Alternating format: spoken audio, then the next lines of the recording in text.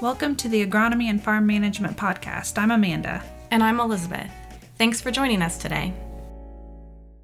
Well, Aaron, you came through for us this winter. Oh, yeah? Yeah, we got some good snow and it's held around for the longest I can remember in a long time. Yeah, it took a little while to get that snow going this year. Certainly didn't see much of it in December and January, but February sort of brought it on like gangbusters. You know, we really doubled and even tripled our snowfall to this point in the season throughout the month of February. So, yeah, we finally had some cold air really combined with, a southern stream of moisture, and it provided a few opportunities of snowfall. And of course, we had the cold temperatures from the polar vortex around that really helped keep that snow around for quite a while, probably the longest that we've seen in a while. Actually, February was quite chilly, about the fifth, I think the coldest in the last 5 years as far as Ohio goes. But we'll get into that in a little bit. Yeah, I think it was a good year for me to make the $20 investment on some really used cross-country skis. Got to put them to good use. But Dr. Aaron Wilson joining us today, a familiar voice on our podcast. Why don't you introduce yourself if we have some first-time listeners? Yeah, so Aaron Wilson, I am with the Bird Polar and Climate Research Center at The Ohio State University, and I'm also with OSU Extension, engaging with the agricultural community throughout Ohio, talking about weather, climate change, or anything that you want to talk about with regards to the atmosphere. And certainly love coming on the show with Amanda and Elizabeth here to talk about weather and agriculture. Yeah, so you guys have hinted at it a little bit here, but this winter was a little interesting. At first, I was losing faith in your prediction of snowfall, but it did eventually come through. Could you step back and just give us an overview of the unique conditions we experienced since the last time we talked?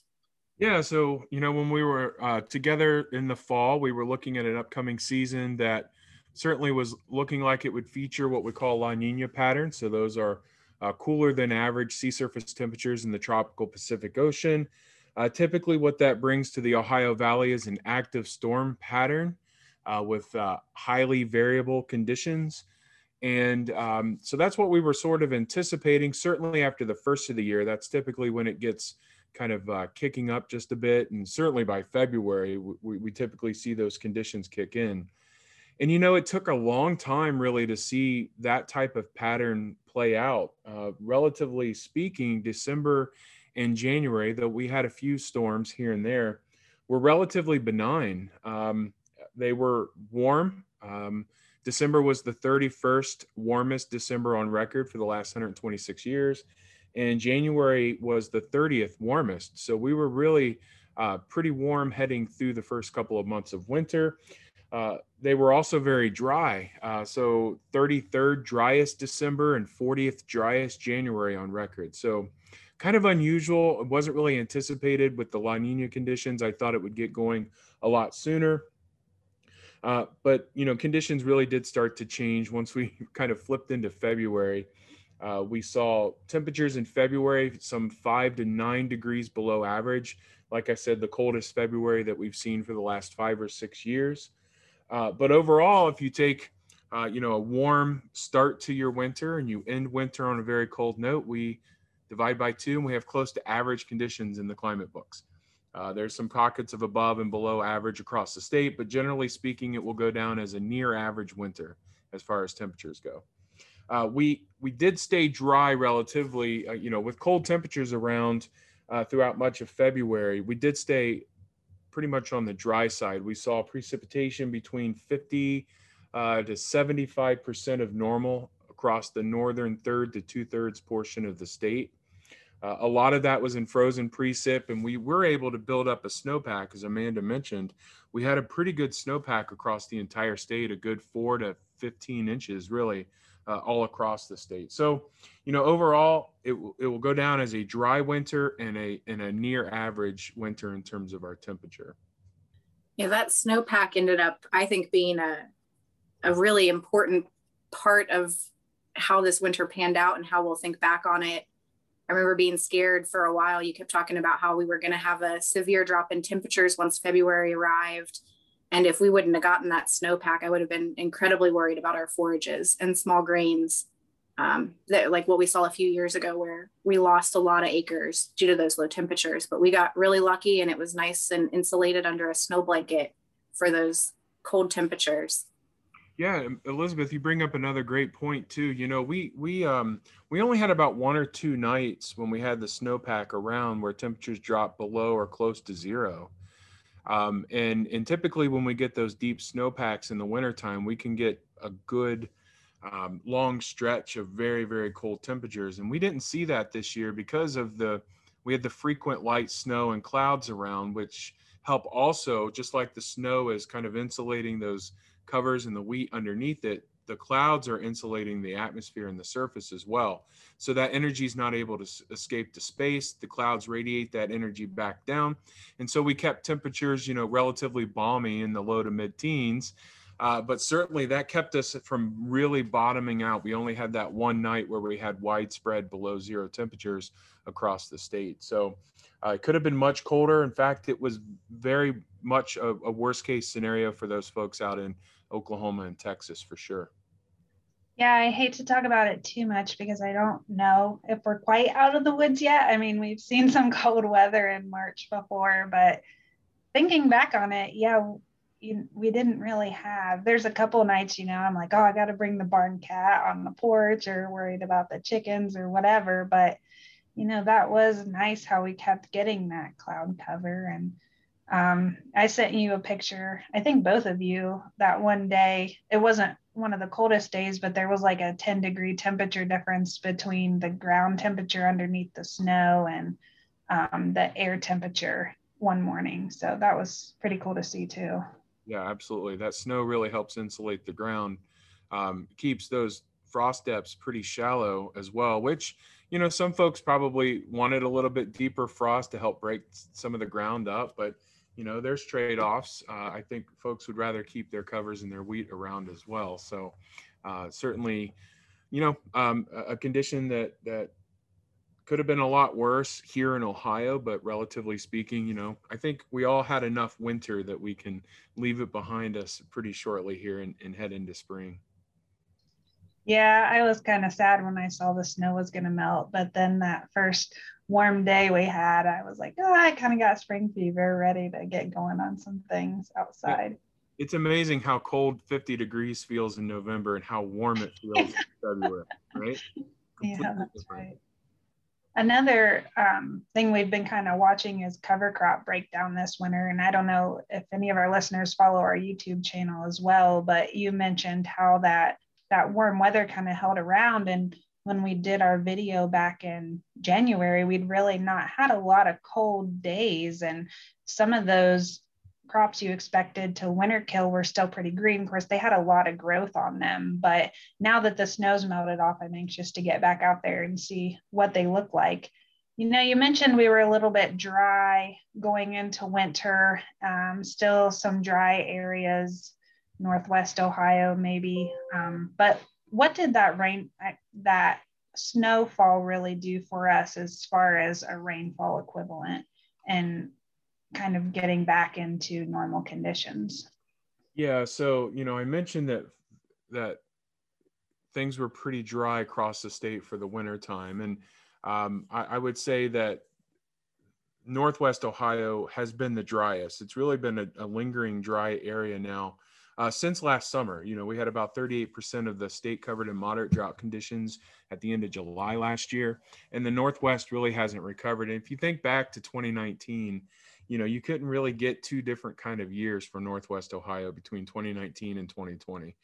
Well, I guess you could have a lot worse drought, and thankfully we didn't. But yeah, so, you know, with the snow falling and colder temperatures and the snow, you know, staying above surface, none of that obviously was soaking into the soil. None of that was running off into our rivers. So throughout much of the month of March, we saw, you know, soil moisture values were still dropping. They were pretty dry. Rivers and creeks and streams were pretty low. But, you know, over that 3 to 5 day period where the snow melted, you know, we basically released a good 2 to 4 inches of water equivalent from that snowpack into the soil. And I think I mentioned, you know, in the fall about this idea. We had some capacity in our soils to withstand an above average precip winter, which we didn't get overall. But we had some capacity to fill in, and moisten up the soil a bit. So that 2 to 4 inches was really good, especially in those areas that have been really dry. So we've seen some small improvements along the southern periphery of what we call abnormally dry conditions, which I think the farthest south right now, they basically extend from Putnam down to about Auglaize County and then back up to Wood, Seneca, and Sandusky counties. So that area, and then to the north and west, has been really dry. But with the snow melt, that's improved things. So we've seen our rivers come up, a few ice jams here and there as well, with all the ice, as cold as temperatures were. So we've had some minor flooding with that, but not too bad. And then, of course, we've had still an active pattern over the last couple of weeks that's brought pretty heavy rainfall across our southern tier of counties, anywhere from 2 to 4 inches, upwards of 5 inches in some places over the last 2 weeks. So they've gone from a deep snowpack in southern Ohio to flooding conditions along all the streams and tributaries, and now even some minor flooding along the Ohio River. So it's pretty amazing how quickly we've shifted from a deep winter scene to very much a spring flood concern around here. So I would say we've got a pretty strong gradient right now as we head into our upcoming planting season of drier than normal conditions across Northwest Ohio to wetter than average conditions across our southern counties. You mentioned earlier that this active pattern has really kind of taken hold here.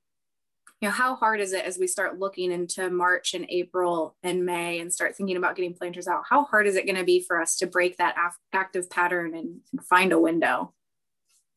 Yeah, I mean, the honest truth is, we're looking at the signals here at the beginning of March, and, they're looking pretty soggy for our upcoming planting season. And I would, let me hedge that a little bit. We're looking at normal to above average precip for March through May. These are outlooks from the Climate Prediction Center, but also with the fact that we still have La Nina conditions around, which does bring an active storm system or storm pattern. Again, with highly variable conditions. So just like Amanda said, we're just getting into March. This is our thaw, but winter is probably not completely done with us just yet. And if we think about last year, we don't want to see those late season freezes in May again. But certainly that's always on the table, right? So, but as we look here, looking in the crystal ball as a meteorologist, thinking about the upcoming season, it certainly looks like it's going to be wetter than average throughout March and into April and even May, and probably lingering into the first part of summer as well. After that, then signals start to change just a bit. I mean, I'm absolutely fine with the rain holding on in early summer as long as we get that planting window sometime in really early May. And yeah, let's not talk about winter. I'm already daydreaming about my garden. So warm temperatures from here on out, please, Aaron. I'll do my best. I saw in the corn newsletter that Jim Knoll was writing about the Western Corn Belt carrying drought over. So that's probably something we keep our eyes on, especially for markets and how that's going to play out for us in Ohio. Yeah, absolutely. I think, the dry conditions have returned to the Western United States.